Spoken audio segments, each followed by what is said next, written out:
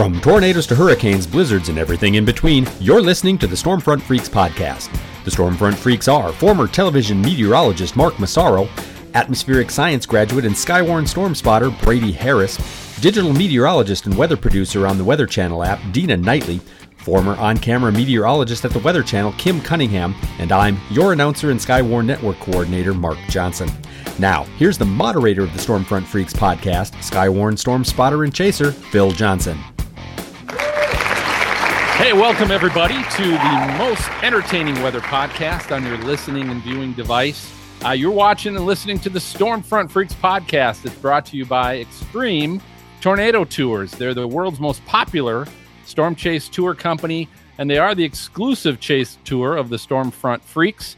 The 2020 schedule is now online, and actually seats are already starting to fill, and I think it has to do with all the storm activity we're getting right now, but visit extremetornadotours.com to go ahead and make sure you get a seat and get all the details. If you happen to be a first-time listener this evening, thanks for stopping by. Be sure to go to stormfrontfreaks.com, access our library of previous shows and famous guests from the weather industry like ABC's Ginger Z and the Weather Channel's Jen Carfagno. Tonight, we're recording episode 77 as part of our Coast to Coast with Your Favorite TV Meteorologist series.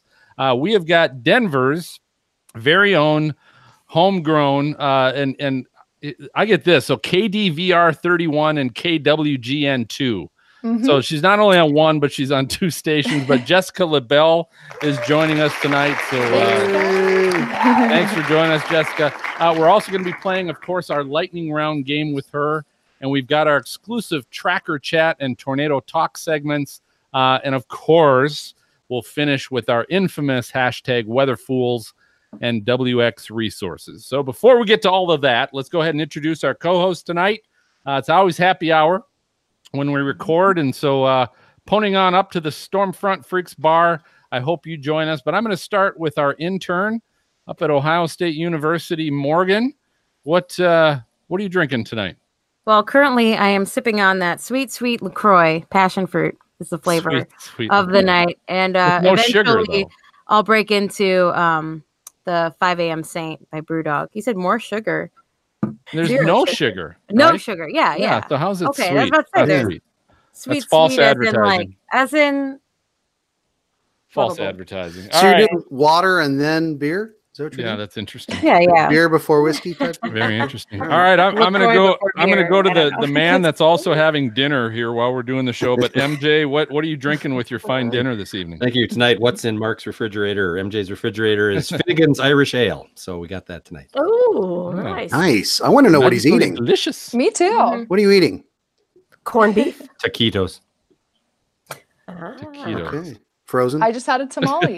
Yeah. There you go. I haven't had a tamale in years. Hey, it's Cinco de Mayo's coming up, so That's right. celebrate It's the that. day I graduate. All right, Maz. Oh. Maz, here we go. What are you drinking? Okay, so I'm not doing LaCroix tonight. I'm doing I know it's still Hanson's. Lent, so. Oh, yeah, I got 2 more days or 3 more days. Hanson's Sparkling since 1935 Lime Spark. It's actually pretty good. It's I don't know. There it is. Sorry. All right. So I don't know. It's good. Wait a minute. Good. Did you give up alcohol for Lent? Yes. Yeah, welcome to the show, Kim. How long have you been gone? Since Wow. Well, on It's that been a note, month. Kim, It's on been a that note, month. what are you drinking? Thanks for I sure thanks for didn't coming give up back. alcohol. Yeah. You were smart. No. I quit giving up things for Lent. I do things for Lent instead. Like Good I for you. switch over to wine. Oh, No, well, I'm that's good. drinking. I'm drinking Oak Grove. It's a red blend, and I just bought this, and so I'm kind of tasting, see if I like it or not. But it's out of California, so it's good. Very That's good. me. Red wine. All right, and then I know Jessica is in our virtual green room. What was in the fridge? What are you drinking, Jessica? I got a canned Moscow Mule. I don't have Okay. the copper mug. I wish I Canned. did. It looks copper. Can. It looks I like know. a copper can. Yeah. That's fair enough. I know. Isn't that fun that they made it that way? Yeah. That is kind of cool. All right, well, What's let's in Kim. that? Pretty good. Wait, What's what's in in a it? Moscow Mule? It's like ginger beer and vodka with some Oh. lime. Okay. Mhm. Cool. That's Cool. good. All right, hey And Kim, Yeah. Yes. go ahead and let everybody know about All Jessica. right. Okay, here we go. All right, so Jessica LaBelle is joining us here from Colorado. She's a meteorologist for KDVR 31. And as we heard, also for KWGN2 out of Denver. Now, she's a meteorologist for both of these stations. It's her native state. She was born in Denver, Colorado. And after stints in Grand Junction and Colorado Springs, she returned to Denver in 2017. Now, she earned a bachelor's degree in atmospheric science from the University of Kansas with an emphasis in news media forecasting. That's so cool they put those things together. You know, yeah. I think, Jessica, especially for somebody in television, I mean, this is the best way to go. So let me ask you this. What made you choose University of Kansas versus, let's say, somewhere in Colorado? Oh, great question. So CU and CSU don't have undergrad meteorology programs. So I knew I wanted a big state school. I wanted the big college sports, the whole experience. So I looked at schools around the area that were close, and KU was one of them. I toured University of Nebraska. Yes. I applied to Mizzou. And when I went to KU, I just fell in love with it. It's only about a 9-hour drive from me here in Denver. The atmospheric science program there is very small. I only graduated with about 8 people, but I loved it. I know. And in the heart of really Tornado Alley, that's something I also really loved. So I really enjoyed my time there. It's a beautiful campus. Oh, gorgeous. I went there, I think in the fall, and it was just fantastic. They have the fountains going, and everything was just really beautiful. And so, yeah, I'm really happy I chose that. That's awesome. Did you chase when you were out there? Yes. So a lot of kids, it was very common for us to ask our teacher to get out a few minutes early to go chase. I only went a few times. We usually went down towards the Wichita area to chase some storms. But yeah, that was very popular for a lot of kids that went to school there. And really most of the kids I graduated with were from Kansas. So they kind of grew up even through high school being interested in weather and chasing. It was just a matter of who was going to risk their car in hail damage. Exactly. Now, if you graduated with 8 people, was there an AMS chapter there for a student chapter? So there was, it was very small. There was about 20 of us, I think, through all the grades that were in this AMS chapter. And I think something that's really cool and I think unique about my graduating class was there was only one male and all the rest of us were females, which I thought was really cool. I'm sure he did too. Of course Who knows? Wow, that's we've come such a long way. It makes me really happy. I know. I was I think the only female. Yeah, I know. And that's what a lot of people tell me back in the day. You know, it wasn't popular for women to go into this. But what I saw going through school is I think it's really changing. And it was fun to have a lot of female classmates. You know, we all did our homework together and just really could relate to one another as a woman in science. So it was really, really great. Now, were all of them wanting to go into broadcasting, or were some of them going different only directions? A few of us. Yeah, one gal did hydrometeorology. So KU was really interesting because they had these different like emphasis majors that you could choose. So I did the emphasis in media forecasting. So basically to graduate, I had to take a reporting class, a media writing class, and then just a class about how to find out information because I knew I wanted to go the more broadcast route. We had an air pollution one, we had a hydrometeorology one. So there were all these different groups that you could choose from. And then I think we just had a general meteorology one. So really all of us went in different directions, which is really cool to see now. Oh, I bet. So one of the questions we always ask everybody is, so why meteorology? Why'd you decide? What is it that something that happened in your life that made you decide to go into weather? So the one event for me that I can think of growing up that made me realize how cool weather really is was the blizzard of 2003. I don't know if you guys have heard of that one, but in Denver, it dropped about 3 feet of snow at my parents' house. So I grew up in Littleton, which is sort of on the south side of Denver. It's about 20 minutes from downtown. And we had 2 weeks of spring break. So I was in elementary school then, and I remember 1 week we had spring break, and then the blizzard was the next week, and we didn't have school for a whole week because that's how much it kind of shut down the city. And of course in Denver, it snows quite a bit, so we have the resources to be able to clear out snow, but that's just how devastating that storm was, is it really shut everything down for about a week. But as a kid during that storm, it was a lot of fun. We didn't have to go to school. We were able to, build snow forts and dig each other out to our neighbor's house so we could play with the other kids in the neighborhood. But I remember thinking, this is unbelievable, and I've never seen anything like this. So that was kind of the first event for me that I really realized how cool weather was and how impactful it could be. And it's funny now looking back on it, because snow is definitely my favorite thing to forecast. It's my favorite thing to be out in our storm chasing truck in. So I am just a huge snow lover, and maybe it traces back to that event and having a lot of snow days growing up. But that was the one event. And then when I got to high school, I just realized, I love math and science. So I wanted to choose something where I was doing something in those fields, and it just seemed like the right fit for me. So I never looked back. Yeah. You guys have a storm chasing truck? Yes. So we call it our pinpoint weather beast, which is really fun because we're like, hey, we're going out in the beast. And that's how we talk about it on air. Like, hey, I'm live in the beast tonight, and we can go live from inside the truck, which is really cool. So if I'm out on the plains of Colorado chasing severe thunderstorms and there's lightning around, I can be live inside the car, which is great. Yeah. So we don't have to kill our live shots just because there's a lightning threat or something like that. But it is this huge Chevy Silverado that's lifted a little bit, and they decked it out, and it actually growls like a beast. So we bring that. That's it's scary. so much fun. It is so much fun. People are scared of it, I think. I'm scared to drive it. A lot of viewers ask. Oh, you if I drive it? I don't. I've driven it in a parking lot one time for like a promo shoot. Yeah. I'm too scared. It's too big. Is that where but the we bring it to accident happened? schools. No. Oh, we bring it to schools a lot, and kids love the truck.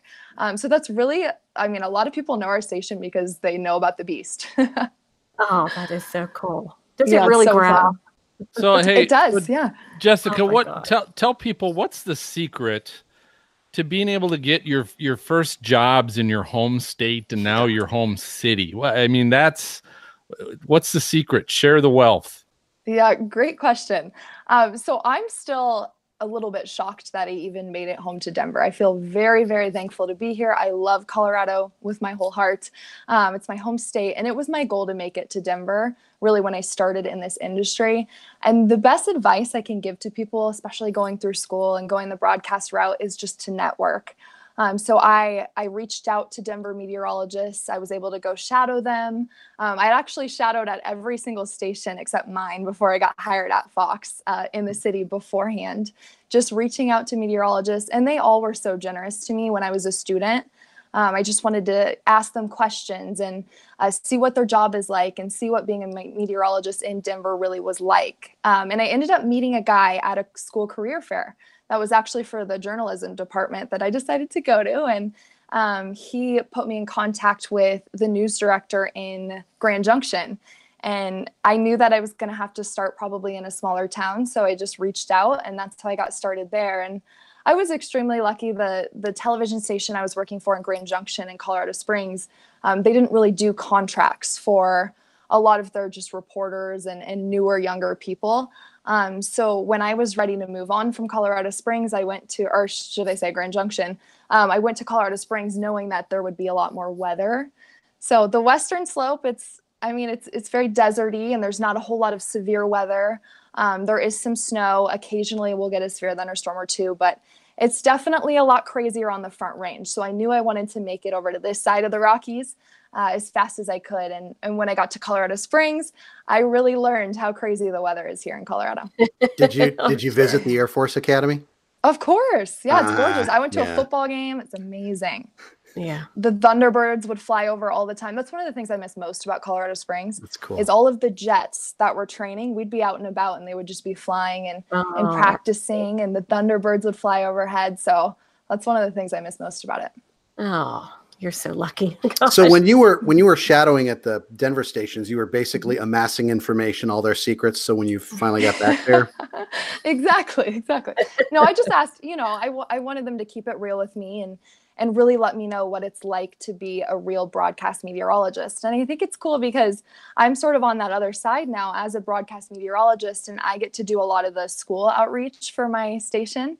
And I do a lot of career days at middle schools. So I get to, in turn, tell kids, what it's really like to be a broadcast meteorologist, just like those mentors and other meteorologists in Denver did for me when I was going through school. So it's really cool to be on the other side of it. But they were all so, so generous. And as you guys know, it's a small, tight-knit community. So I feel like when someone finds out you're going into meteorology, they want to do anything they can to help you in your journey. And I think that's really awesome.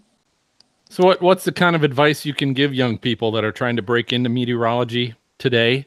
Now you said you're on the other side. So what kind of information are you passing along? So one of the big things, and I think a lot of people don't realize how much this can play into broadcast meteorology, is you just have to have a thick skin. You know, you're going to have consultants telling you what they want you to do. You're going to have bosses telling you how you should do things. But more importantly, you're going to have mean viewers who are going to tell you what they think of your hair and your clothes and how you pronounced a word and whatever it may be. And they're calling the station, they're emailing the station. And I didn't really realize how much flack people on TV get until I was in the industry. So I think just warning them about that and just also letting them know we're not perfect. We're just normal humans. We're going to mess up our words sometimes. We're going to, be looking at the wrong camera when the camera's on us. There's all these little things that can go wrong in a newscast, but you just have to learn to brush it off and just know that you're a normal human, and hopefully people will accept that. So you mess up. What's the worst thing you've ever said on the air? Oh, goodness. I don't think I've said anything super bad. I remember one morning, here's a story. I was filling in for the morning guy. And actually, since I started in this business, I've been the weekend meteorologist. So I'm never used to working mornings when I have to fill in. And I remember it was our 4:30 a.m. hit. And I was trying to say carbon copy. And I said copy carbon. And I was like, wait a second. And I remember that moment because I paused and I was like, you know what? It's 4:30 in the morning. I can't quite get my thoughts together just yet. That's nothing. You got to say, really, that's pretty mild. If you're going to say warm air mass, don't drop air. Oh yeah, that would be man. I've said that. I've said it all, man. That's hilarious. Yeah. Oh yeah. I one time was on the desk in Grand Junction, and I'm terrified of spiders.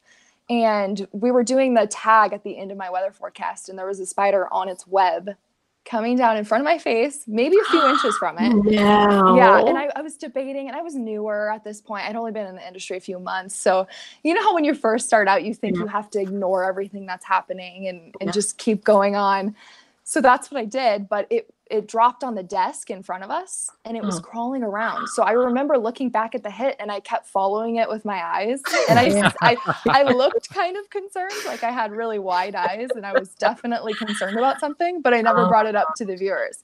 But I think now I would say something, oh, there's a spider, look at that. And viewers would be able to relate more, but...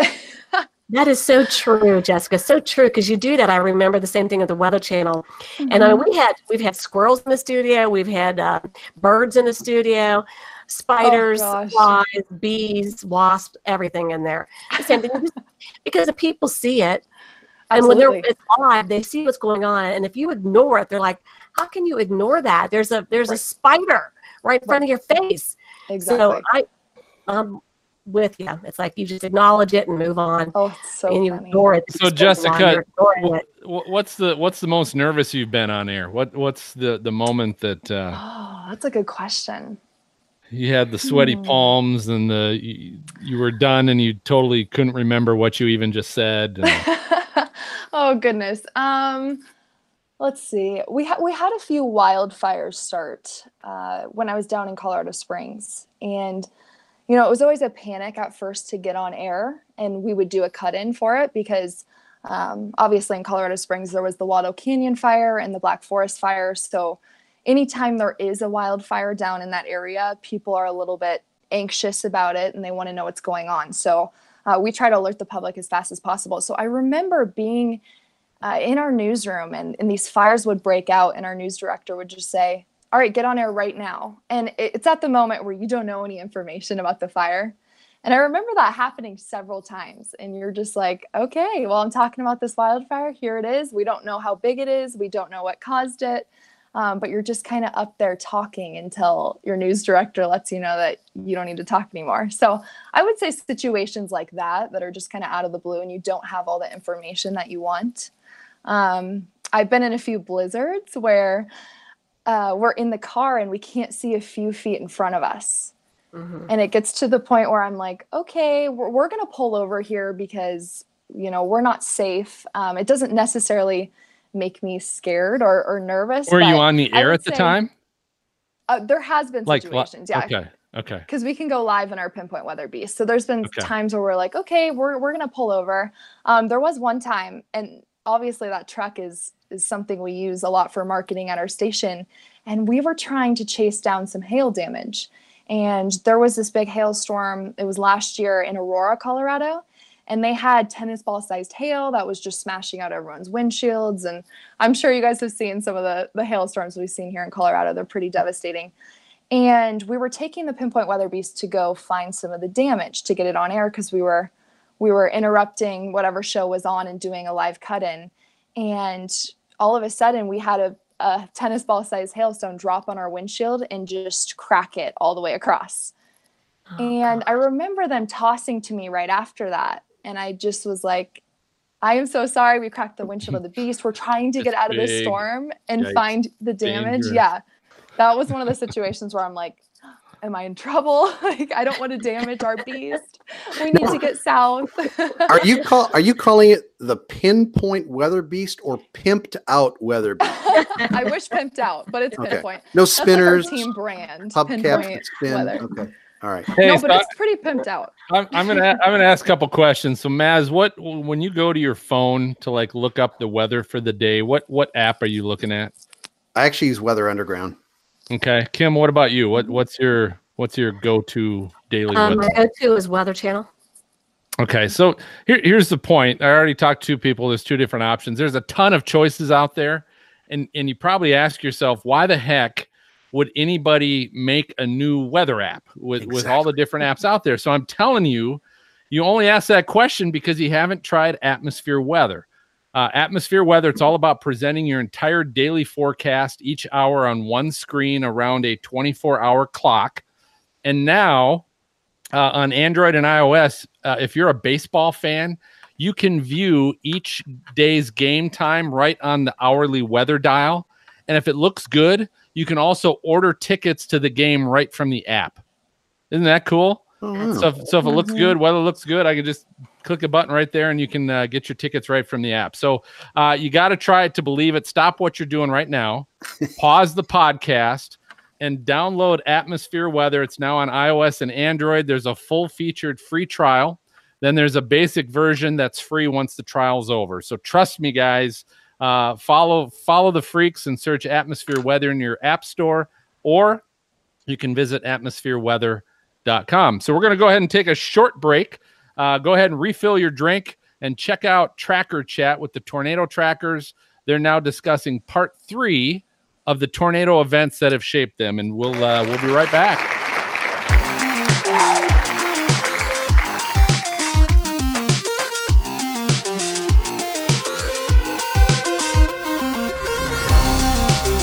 Welcome to Tracker Chat, the podcast within a podcast.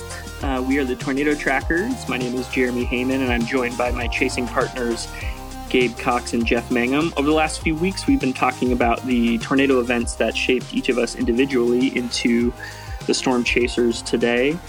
Jeff started us off with 1997's Gerald, Texas F5 tornado. Gabe then followed up the week after with the May 3rd, 1999 Oklahoma City tornado in a tornado that he shared with us. It was the infamous EF0. Was it in Jacksonville? Was that right, Gabe? Yeah, downtown Jacksonville.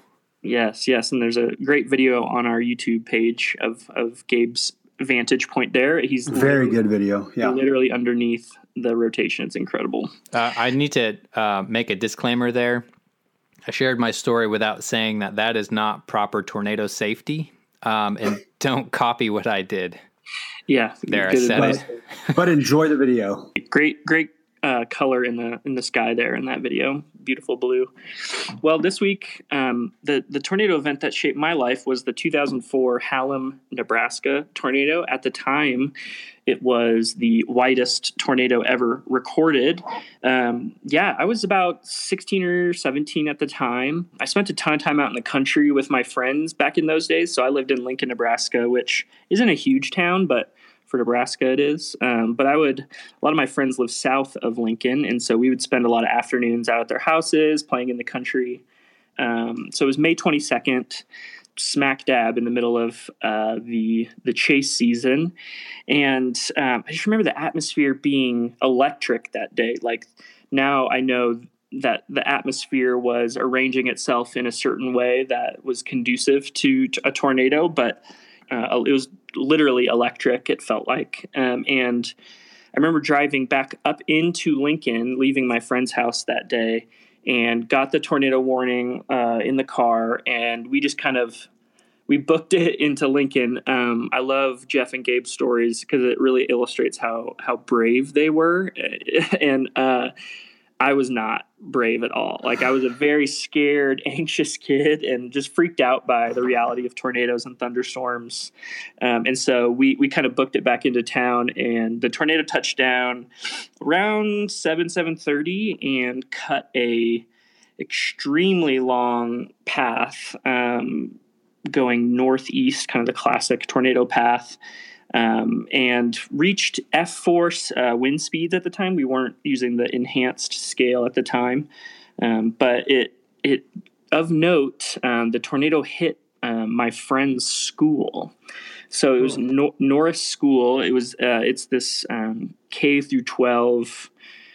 So there's like an elementary, a junior high, and a high school, and it in particular hit the middle school really severely. And I remember driving by the next day and seeing the damage and just kind of being in awe of what that could do. But that really, it made it personal for me, I think, because my friends were affected by it. And I don't know if I had known anyone affected personally by severe weather at the time. And so it really impacted me significantly. What else? Interestingly, Reed Timmer was on this tornado. He has a great video on YouTube, chasing that storm.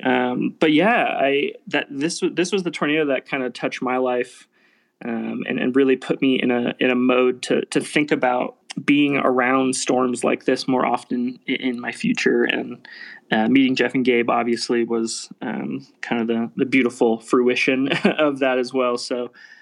Yeah, Hallam, Nebraska, May 22nd, 2004. At the time, the widest tornado. I believe it got about 2.5 miles wide, and now it's been usurped by the infamous El Reno, Oklahoma tornado. So a pretty infamous group to be in. I will say this, Jeremy. You mentioned that you were kind of timid and you were running away from the tornado. Everyone should know that Jeremy is no longer timid, and we have footage from Wynnewood and Hugo to prove that. He was a beast behind the wheel, driving full on towards those crazy tornadoes, and you should watch it. Yeah, that's right. Yeah, it swung kind of in the opposite direction, which is funny. It's funny for my family too, because they obviously all know who I was as a little kid, and so they're all kind of, I don't know, I think they're all a bit still in shock that I hang out with you guys. Well, thanks guys so much. This has been Tracker Chat, the podcast within a podcast. We are the Tornado Trackers. You can find us all over social media at Tornado Trackers. I think we're a pretty good follow everywhere, and tornadotrackers.org. We will be with y'all next week. This has been Tracker Chat. See you later.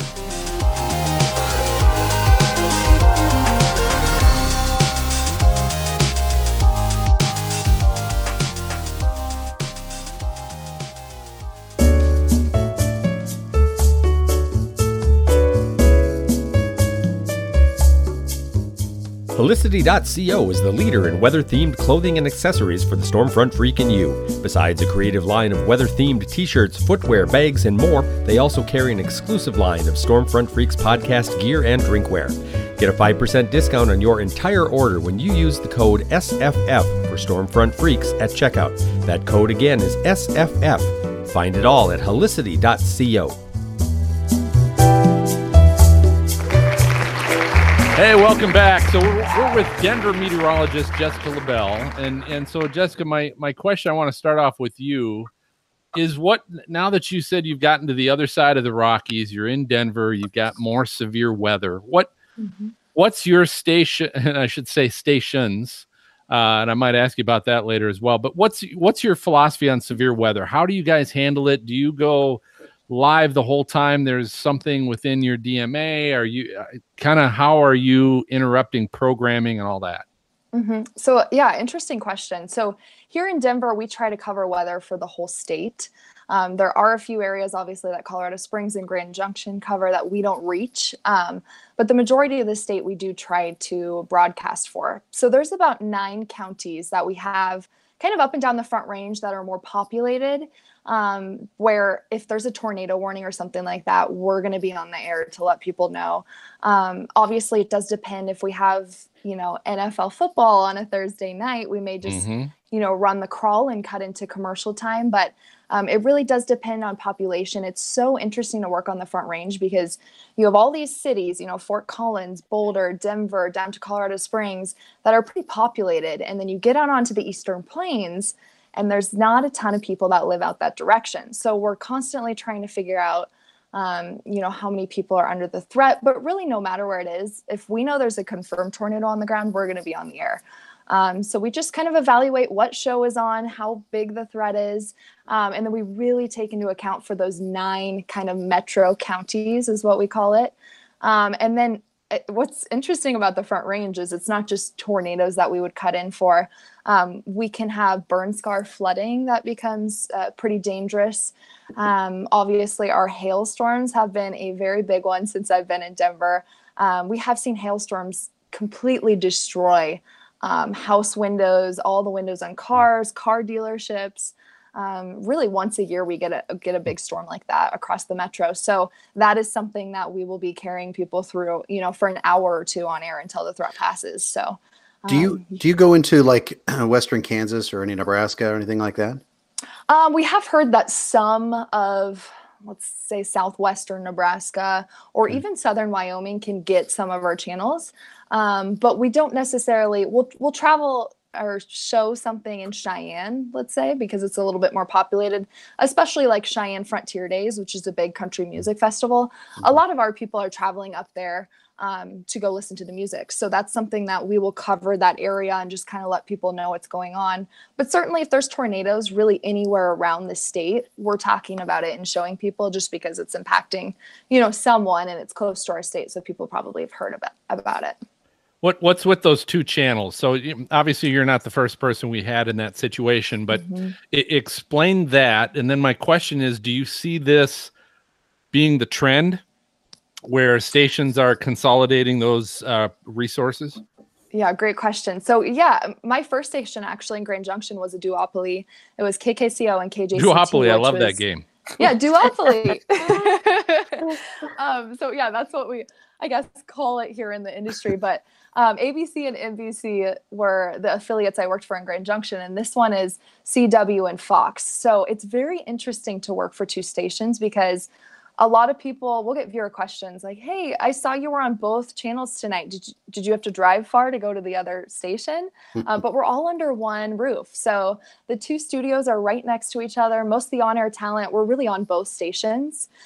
So when people ask which channel I work for, I say both because I'm absolutely on both. So we have different newscasts. The only ones that are overlapping and at the same time is the 2 morning shows on either station. But in the evening, we have a 4 p.m. on our channel 2, and then we'll have a 5 p.m. on Fox 31, and then a 7 p.m. on channel 2, and then 9:10 on Fox, and then an 11 p.m. on channel 2. Don't you ever get confused? Oh, yeah, it happens.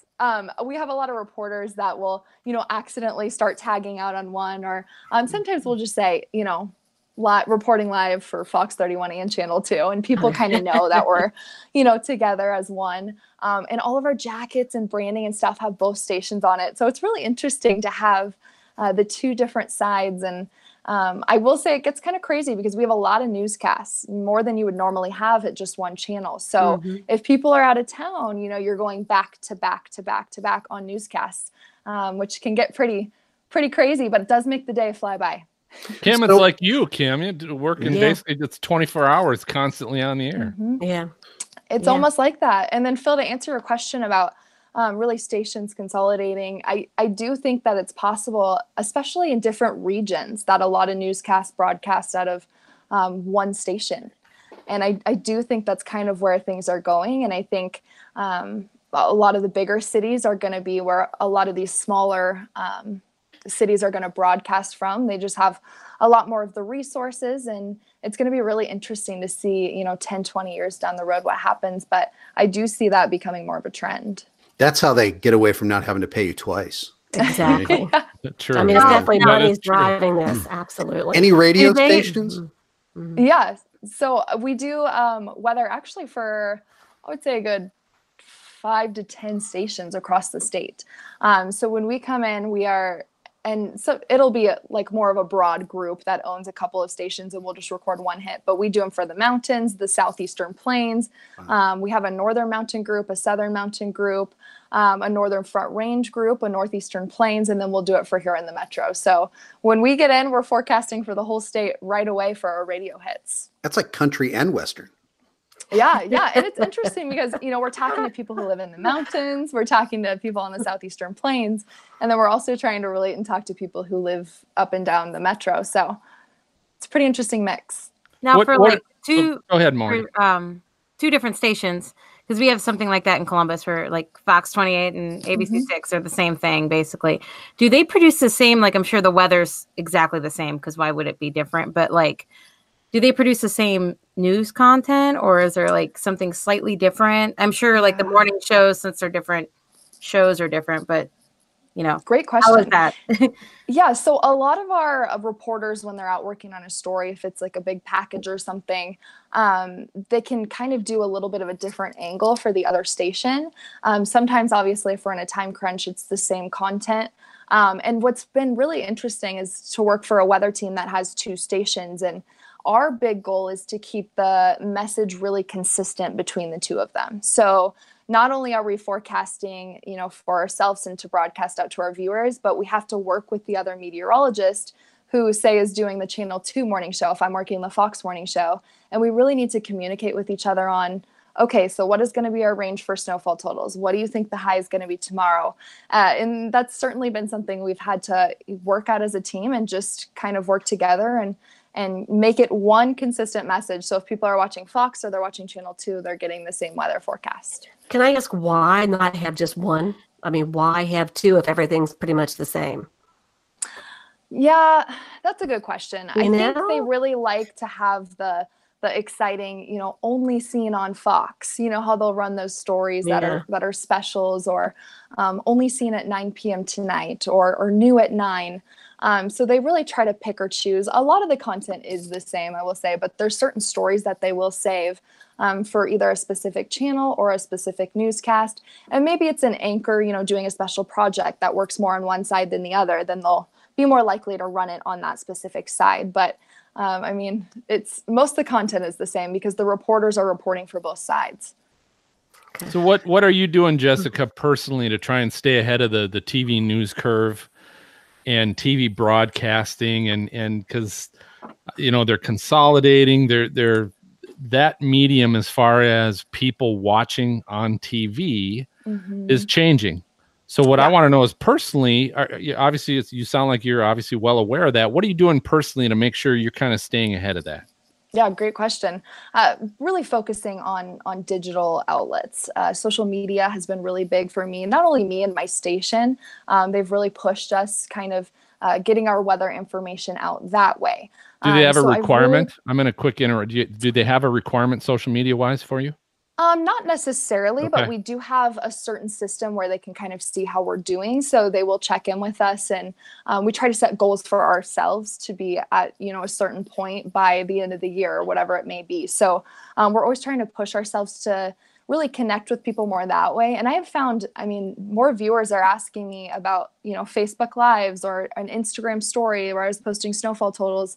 than I ever get just doing a newscast and people emailing after. So I've really found that's been my way to connect with viewers. And I think a lot more of the content is going to be available online than it will be on TV, because people, they're not stopping their lives these days to watch the 6 p.m. newscast. Yeah. So, teachers these days have to take their laptops home, and they almost have to stay online for the kids to ask questions till 10 o'clock. Do you find that with radio and social media, it's not an 8-hour day? It's just like all the time for you, or what? I will say it depends on the weather. So if I know it's going to be a big severe weather day, or if I know there's a blizzard coming in the next day or two, I'm definitely going to be paying attention to my social media more. I'm going to be posting information out to people, even when I'm not at work. But I think it is important for people to sort of step away from work when they're not at work, and to kind of have that time away. And I try to set aside a time or two, at least each week, where I don't have my phone and I'm not on Instagram. And, maybe it's picking one day a week where I'm not posting on social media. And obviously, if the weather's going to be crazy, that may change. But I think it's really important to separate those two things sometimes. Your future kids will appreciate that. That's right. Oh, good. All right. So what do you do for fun? What are your hobbies? Okay. Well, being in Colorado, I ski, which is a lot of fun. Yay. Requirement. Yeah. Love it. When I lived in Kansas, I was kind of sad because I didn't have ski areas, but every winter break we would plan a trip to go to Colorado and ski. And then I do some hiking around the area. I watched college basketball, obviously, going to KU. Big KU basketball fan. Of course. So related to that, one of the viewers says, can you pick a favorite Colorado town or area? Oh, that's tough. Oh man. I would have to say Vail, Colorado is my favorite town in the state. Okay. I grew up skiing there, so I have a lot of memories there. I think it's very, very beautiful. The architecture, it's very like European-esque. I think the skiing is fantastic there. I believe it's the largest ski area in the state. So I always enjoy my time there. There's a lot of cool restaurants. There's some nightlife there. So it's a pretty cool mountain town. I'd have to say that's my favorite. And then I also love the Broadmoor Hotel in Colorado Springs. If anyone comes to Colorado, Morgan, I recommend taking a visit. It's so cool. I'm super excited. There's so much stuff to do out there. So much. Way more in Ohio, Here, I'll say this. Morgan, I hope you like being outside, because one of the things I was looking up for the lightning round was trying to find like top 10 most popular places in Colorado. And it was all parks, outside parks. And so I hope you like outside. I do like outside. Good. I like to climb. Colorado's a good climbing place. Yeah. Yes. You're coming to the right place. Yeah. Good. I know. That's why I chose it. Yeah. All right. So, hey, Jessica, how can our listeners find you and follow you on social media and stalk you if they're not already? Oh, no. Wow. So most of my stuff is Jessica LaBelle WX. So if you just search that in Instagram, Twitter, or Facebook, you'll be able to find my page. You just freaked out her mom right there. Like, no, don't. Yeah. Well, no, unfortunately, that's she was obviously explaining the challenges with. I'll say you freaked out my mom when you mentioned severe weather in Colorado. She just found out that they got tornadoes out there. She's oh no. Yeah. It's pretty rare in Fort Collins, right? Everyone's mom. And Maz, the only reason people never stalked you is because there was no social media when you were on the air. So that's right. You were able to avoid that. We had stone tablets and we chiseled, so it took longer. All right. That's such a weird. We really did.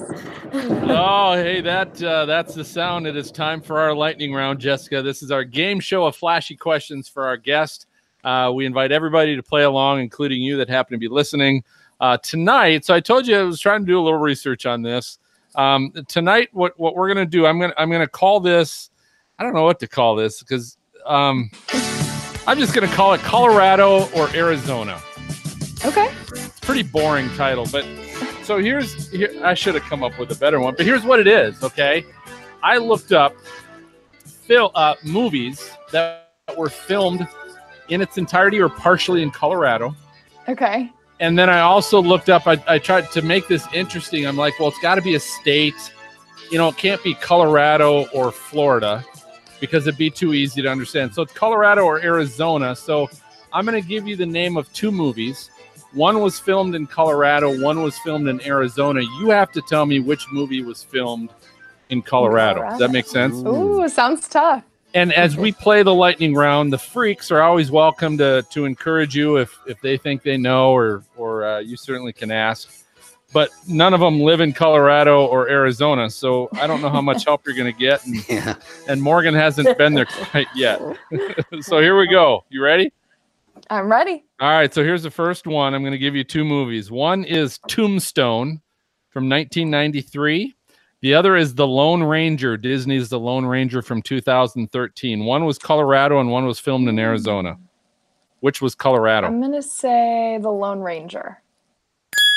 You would be correct. It was The Lone Ranger, was filmed in Colorado. All right, we're on a roll. Did you just raise the roof? I did. Check. Nice. Here we go. Next one. Mr. and Mrs. Smith, 2005 film, or Jerry Maguire, a 1996 film. One was filmed in Colorado, one Arizona. Which one was Colorado? How about Jerry Maguire?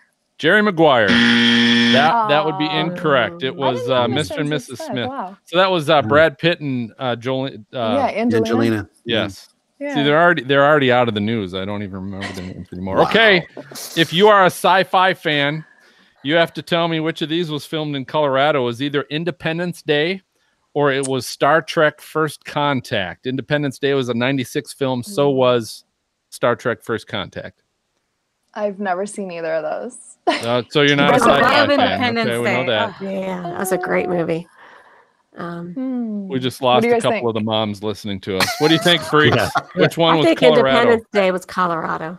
Okay, we'll go with Independence. Independence First Day? Contact. Oh, That is yeah. correct. That was, you should have zipped it before Yeah, you're right. their mask. Okay, moving on. We got a couple comedies here. Spaceballs, 1987 film, which you probably don't remember, and Dumb and Dumber, I do. which is a 1994 film. You probably weren't born during any of these, but Spaceballs or Dumb and Dumber. I was. Oh, One now was if you think Colorado, about- one was Arizona. Think about one of the scenes in Dumb and Dumber. It could not be Arizona. Yeah, it's Dumb and Dumber for sure. Wow, very good. Good job, Kim. Remember his Good job. tongue got The tongue stuck on the pole or something? Yeah. Yep. Good job. That's Good job, Kim. Remember the Thanks. most annoying sound that you've ever heard? Remember that? I won't do it now. But okay, moving on to another couple comedies. These are older ones. We've got City Slickers, 1991, and we have Three Amigos, 1986. Good Lord. What was there? Ooh. Colorado. Hmm. Colorado. Do you even know those two movies? City Slickers? Never seen either of those. City Slickers, you would be correct. Good job. That is correct. All right. Just love Good Monday. movie. That's a Judy good moving Lund on. movie. that one. Couple action films. Ready for a couple action films? Yeah. Die Hard 2 Mm. from 1990 or Days of Thunder, 1990. So Die Hard, Bruce Willis, Days of Thunder, Tom Cruise. Who was in Colorado? I'm going to say Days of Thunder. Days of Thunder. That would be incorrect. You were on a roll there. Die Hard was filmed in Colorado. Adventure. Here we got some adventure movies. Star Wars Return of the Jedi, 1983, or Indiana Jones and the Last Crusade in 1989. One was filmed in Colorado. One was filmed in Arizona. Ooh. What do you think? Yeah, I think Star Wars. 'Cause Indiana Jones, I picture like desert. Desert. I don't Okay. Return of the Jedi was filmed in Arizona. So Oh. Oh, I would have thought the same thing, Jessica. Yeah. That was hard. you know, the hard part is it doesn't mean they were in the film. They were in Colorado, right? They just happened to be there. But all right, we got three more left. A couple more comedies here. We've got Bill and Ted's Excellent Adventure in 1989, and we have Christmas Vacation in 1989. Which one was filmed in Colorado? Freaks, any idea? I Christmas think Christmas Vacation. Vacation. That's what I think too. Yeah, I do too. Christmas Vacation? Yeah. That would be Yeah. correct. Hey. Very good. All right. Couple more 80s films here. We've got War Games, 1983 with Matthew Broderick, and we have Revenge of the Nerds 1984 with I don't know who was in What that the movie. fuck's a frush? Anybody remember that? What the fuck's a frush? Oh, well, never mind. You had to be there. I don't remember Sorry. that quote. I saw the movie. I don't Went remember. around Edit that real out. life. Revenge of the Nerds. That's my vote. Revenge of the Nerds. That would be Aw. incorrect. It was War Games that was filmed in Colorado. And then here's kind of the last one. A couple of 60s and 70s movies, Maz. This is up your alley. What the? What? Go ahead, We got- Kim. Say it again. Say it again. Planet of the Apes, 1968, or we have Every Which good Way But Lord. Loose, 1978. That's crazy. Oh. So a Clint Eastwood film, or a who was Planet of the Apes? Charlton Heston. Charlton Heston, yeah. Charlton Heston. Ooh, what do you guys think? I think Clint Eastwood film. That's Okay. the name. Able to zip it, son. So Every Which Way But Loose. Is that what you're Yeah. saying? Mhm. That would be correct. Very good. Now here's a gimme. This is a gimme. You ready for this one? Hopefully. Okay. 1995 film with Andy Garcia, Christopher Walken, and Steve Buscemi called Things to Do in Denver When You're Dead, or the Nicolas Cage flick in 1987 called Raising Arizona. One was filmed in Colorado, one was filmed There's in a Denver. movie called Things to Do in Denver When You're Dead. There is. That's It, hilarious. it must be a mob right, movie that's my because vote. It's not skiing, just to let you know. with I Andy wonder. Garcia, Christopher wonder. Walker, and Steve Buscemi, I'd figure it's got to be some kind I of gotta watch that. mob Yeah, film. But so you said Things to Do in Denver When You're Dead, Yeah. and There that you would be go. correct. Good job. Yeah.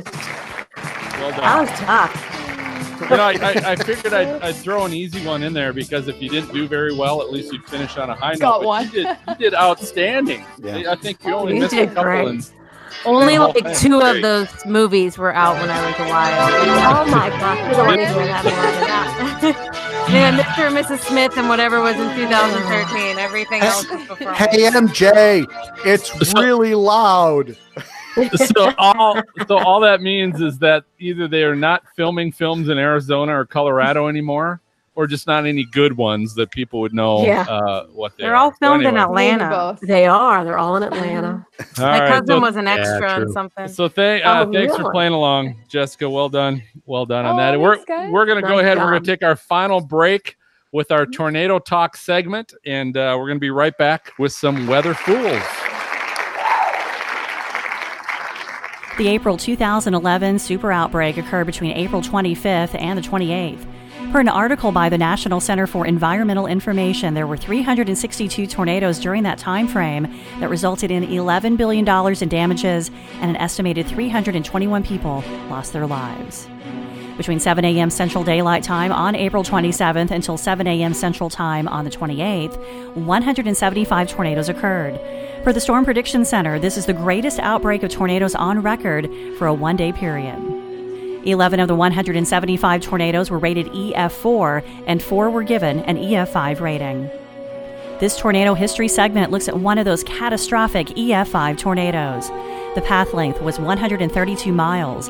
It reached a maximum width of 1.25 miles. 145 injuries were reported, and 72 people were killed.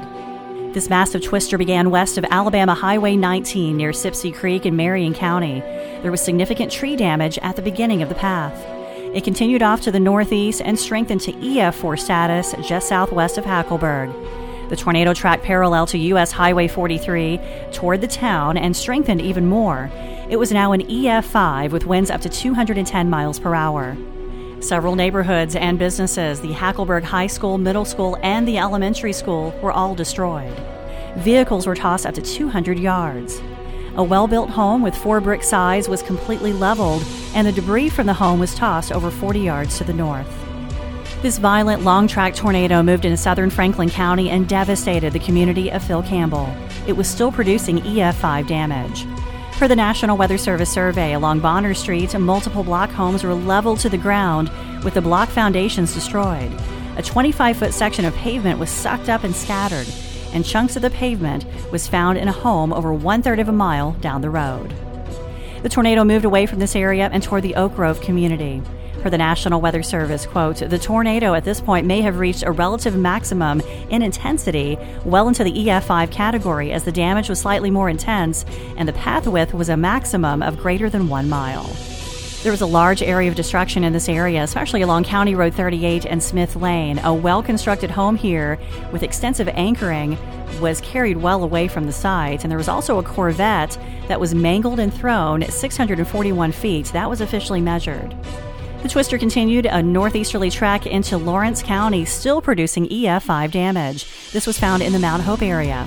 Single-family homes and a restaurant were leveled. As the tornado continued to move off to the northeast, it did weaken slightly, but it still was bringing down TVA high-voltage power line trusses. North of the Moulton area, the tornado strengthened again to high-end EF4. Multiple homes were destroyed in this area, and several cars were tossed into a field and found wrapped around trees. The tornado briefly crossed into rural areas of northwestern Morgan County, and low-end EF3 tree and vegetation damage was found here. The tornado crossed the Tennessee River and into Limestone County, and it strengthened once again, producing EF4 damage. Several well-constructed homes with anchor bolting was completely wiped clean, and one home had the debris lofted over 300 yards, with large items carried completely away. There was intense ground scarring also noted in this area. The long-track tornado moved into Madison County, producing mainly EF3 damage, but there was an area of EF4 damage in Anderson Hills. Per the National Weather Service, the tornado either weakened or may have briefly lifted in the northeastern part of Madison County. It then re-strengthened as it moved into Lincoln County, Tennessee. The damage there was minor. As it continued into Franklin County, Tennessee, more significant damage occurred. Some EF2 damage found southwest of the Huntland area, and then EF3 damage was found at a farm complex. The tornado finally dissipated east of Huntland. While researching this event, I read about a documentary called I'm with Phil. In the early part of 2011, a gentleman from Brooklyn, New York, with the name Phil Campbell, started organizing a convention for the 100th anniversary of the town Phil Campbell. Who would be invited? People around the world with the name of Phil Campbell. The plans for the convention, though, were soon interrupted by the EF5 of April 27, 2011. After the devastation that left 27 killed in the community, another Phil Campbell from Nottingham, England, had an idea. Why not have all Phil Campbells that were coming in for the convention help their namesake town rebuild? The documentary is about how the convention turned into a recovery effort. Details on this event from the National Weather Service offices in Birmingham and Huntsville. Explore more tornado history at tornadotalk.com or follow us on social media.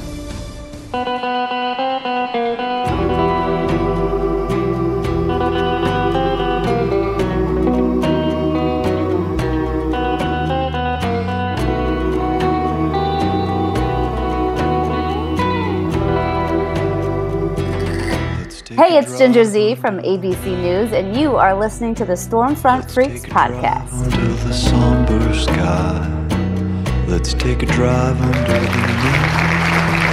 Welcome back, people. So we're moving on to our favorite segment, Weather Fools, aka the segment of people who don't know how to look at the sky and realize that stuff's going on. So for those of you that don't know, Weather Fools is just that kind of time where we describe foolish things that people do in inclement weather activities. And I believe Kim has a couple. So here we are at CNN.com, and they're talking about the Weather Channel being knocked off the air by malicious software attack. So I think whoever did this is a weather fool. The Weather Channel actually had to go to weather.com and do their broadcasting from weather.com today while they were investigating what happened here. So that's my first weather fool, okay? I don't know what the latest is with if they're back on right now, but it's just crazy to think that, I mean, the Weather Channel is so vital to safety, you know, especially this time of the year, that somebody would do something like that is just mind-boggling to me. I don't know what you guys think, but is that video still a CNN commercial? It is still a commercial. Okay. What is it for? Zip lining? Are we going to eventually see the video? There's no video. Eventually, it'd be dinosaurs on the what dinosaur. What would you watch on the video anyway of a malicious malware attack? People typing. Yeah, There isn't anything because they knocked it off the air. So CNN says it started at 6 o'clock in the morning. So they were rerunning things, taped shows until they were able to get people over to the other at weather.com to get people there in their studio to actually broadcast. So you think it can't happen to you? It surely can. That's kind of 6 scary. a.m. Yeah, who doesn't wakes up like, okay, I'm gonna wake up It's early Russia. tomorrow. It's Russia. That's got to narrow down like, the hackers. Yeah, it's got to be like yeah, 8 p.m. there. Somebody was colluding. Okay. Wow. All right. Now here's the We second just lost one. all our Russian viewers. Yeah, we did. That's all right. China's still on. All right, guys. All right, Phil. You were talking about all the hail. People were doing crazy things. Yes. If you go to this website, it's WQAD. This is out of Texas, and they actually are showing some pictures of what people have done to try to protect their cars from the hail damage they were expecting. And you can see this one picture. They must have taken every cushion out of their house. Look at that. It's right in front of their garage door, too. It is, exactly. Oh, my God. And Use your freaking strapped garage. it all across their car. And there's actually one they put blankets. This one is look at this expensive car. It's a racing car. And they just put blankets over the top of it. But what's cool about this too, and this one is my favorite. Of course, those won't blow off. No, exactly. This guy put some beach towels over the windshield and maybe a yoga mat. I can't tell what it is. But actually, the TV station went out and they tested these things. They had a baseball crew come out and throw fast pitches at windshields that actually had these things on it. God, and I hope they got permission first. They did. They went to like a junkyard. They went to like a junkyard. Okay. And they had a police officer there who was actually, he was getting how fast the ball was going, so they knew. They were throwing baseballs at it, and they showed that actually those, the inflatables that you talked about, Phil, actually worked. The other one did not. The yoga mat, the towels and stuff. How'd that Dollar Tree beach towel do? Didn't do well. I gotta do what I can to protect my truck. And I thought, well, maybe just to protect from the water getting it. I'm not sure what the thinking was, but just how people tape windows. I don't know. But anyway, those are my weather fools, you guys. I'll send it back to you. Okay, there you go. Okay, and Phil, you said you got one? So I got a weather fool, which this was from James Spann's Twitter account. This was a little while back, but what had happened was he this was a tweet. What's the date on this? I'm looking at April 7th, and he said stated last night at Wilsonville, which is I assume is in Alabama. Yep, it's time to go inside, and so it's basically someone that's out on their front porch, and there's a lightning storm going on. And if you watch the video, you'll see a couple lightning flashes, and then it starts a fire. So I'll play that for you again. The challenge that I can't show you or let you listen to is while all this was going on, all of a sudden you hear this little girl start screaming and crying. And I'm thinking, yep, that's what you do during a lightning storm. Let's take my little daughter out. Let's watch this cool lightning storm because I'm sure this will help her not be afraid of lightning anymore. And of course, something strikes like, I would say that's maybe 50 feet to 100 feet from where they are, kind of starts a fire. It's freaking the kid out, which of course it would freak the heck out of me. Yeah. So I have no idea why you would do that, but that's my weather fool. That's not going to help your kid get over storms. Well, and don't stand under trees. Don't do that either. My guess is I think they were probably on their porch or right outside their house, but there's trees all over the place. Yeah. Doesn't matter. Right. That's a good one. We got some good fools for you tonight, and you can always catch these fools on our show notes, episode 77 show notes, or you can go at Stormfront Freaks, look at the show notes, or you can go on your favorite podcast app and check those show notes out. I gotta say, it actually is better than stormfrontfreaks.com. Yeah, it actually is better than last week. What did I say? Morgan. Oh, 100%. Yeah, that says a lot. See, this time the intro was bad, but the outro was not too bad. Last time they were both bad. It's all good. I think you carried over a little of your southern drawl. There's some fools for you. There's some fools. Hey, for y'all. All right, you guys should hear me do my grandma voice. Oh, we're going past that. We're moving on. Maz, right. WX Resources. What do you Time got? now for everyone's second favorite segment, right, Morgan? Well, I think it's going to become number one pretty soon. It could. Yeah, I'm just going to ruin it for y'all. Yep. It's what we call WX resources. And for the layman, WX stands for weather. Just letting you know. Okay. So weather resources, places you can find new stuff, new technology, whatever, apps, it's all there. And Phil, you've got one. I'm going to have you start this one. So I've got my WX resource. So some people know I work up at Miami University, Miami of Ohio, and in their athletic department. And we started about a year ago, we started the process of becoming a storm-ready university. And so I was working with the Miami Police Department. And we actually just today, that was just presented to the university that we are now storm ready through the National Weather Service. Cool. It's a great program, and I encourage you just search Storm Ready or NWS Storm Ready. Google that, and they've got a whole page on how to do it. And you can be an institution, you can be a city, you can be a county, you can be a business.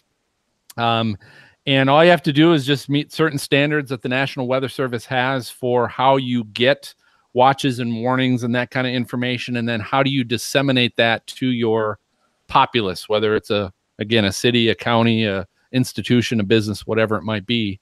It's great. It's a great way to just make sure you're in line with the National Weather Service with how you get the information and how you disseminate it. And a great university too. That's a nice campus. Oh, it's beautiful campus. Yep. Oh my gosh. It was my son's second choice, just to let you know, out of all the schools. Yeah. So we describe Miami as the preppy school of Ohio. I think Bill Hemmer went there. Phil. Mm-hmm. You're welcome. Did you know I didn't go to school there. The sidewalks are heated. I'm serious. The sidewalks are heated. Yeah, they really are. Actually, that I didn't know. Yep. So is that Houston Woods up there? Yes. Okay. Yep. State Park. Yep. Gotcha. Mm-hmm. All right. Thank you, Phil. Hey, I've found one, and it's really cool. So, Jessica.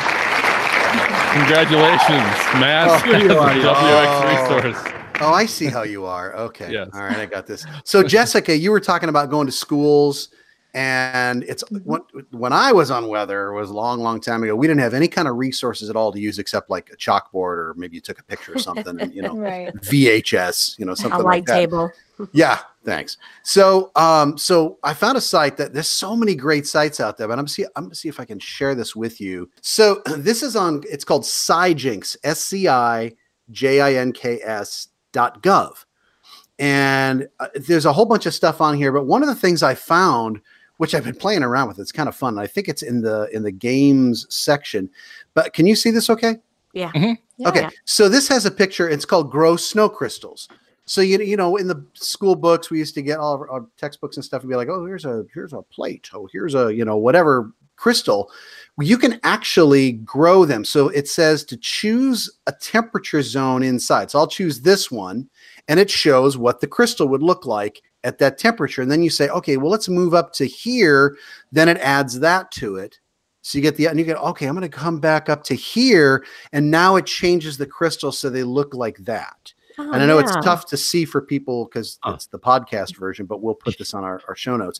But I mean, you can only do so many. It says, "Oh, sorry, that's too many layers." It's like Legos or Tinker Toys or Lincoln Logs like that. Yeah, so you could start one and come down to the other one down here. I mean, it's got to be an infinite number of possibilities. Cool. Two snowflakes. That's really cool. Isn't that great? That is really neat. So there's a lot of really neat learning things for the kids and actually for meteorologists to take out to schools and show. And that might be one that the school systems might want to use as well. Once you show it to them, they'll think it's yours. And you'll be like, oh, thanks, Jessica. I wish I invented that. So I know, isn't that cool? So there's a whole bunch of stuff on here, and it's multimedia. I clicked on the mystery of tornadoes, and I found this fascinating because as I went to it, hey, look who comes up here, Tim Samaras. So they've got him going through about 3 minutes and 47 seconds of talking about how tornadoes form. There's so many great things on there, you guys. I'm just really excited about that site. Cool. That is SciJinks.gov, and there's a whole bunch of stuff on the left that you can actually click. All right, so isn't that neat? Good job, man. That is Thanks. Cool. Yeah. Good Every once in a while. find. Good find. I come up with stuff anyway. So you can, if you missed that or you missed the spelling or whatever, you can go to episode 77 show notes on stormfrontfreaks.com or on your podcast app on your phone, and you'll be getting all that information. Right, Phil? That's right. Sounds good. All right, well done. All right, let's hit our freak fan box, MJ. What do we got in there? Well, I apparently I missed a few because I took the box out, I flipped it over and shook it, and a bunch fell out. So we're gonna talk about all those folks. We appreciate you checking it. It's like our elementary Valentine's Day boxes. Right, people slip in our freak fan box. Little Billy didn't get one. Nope.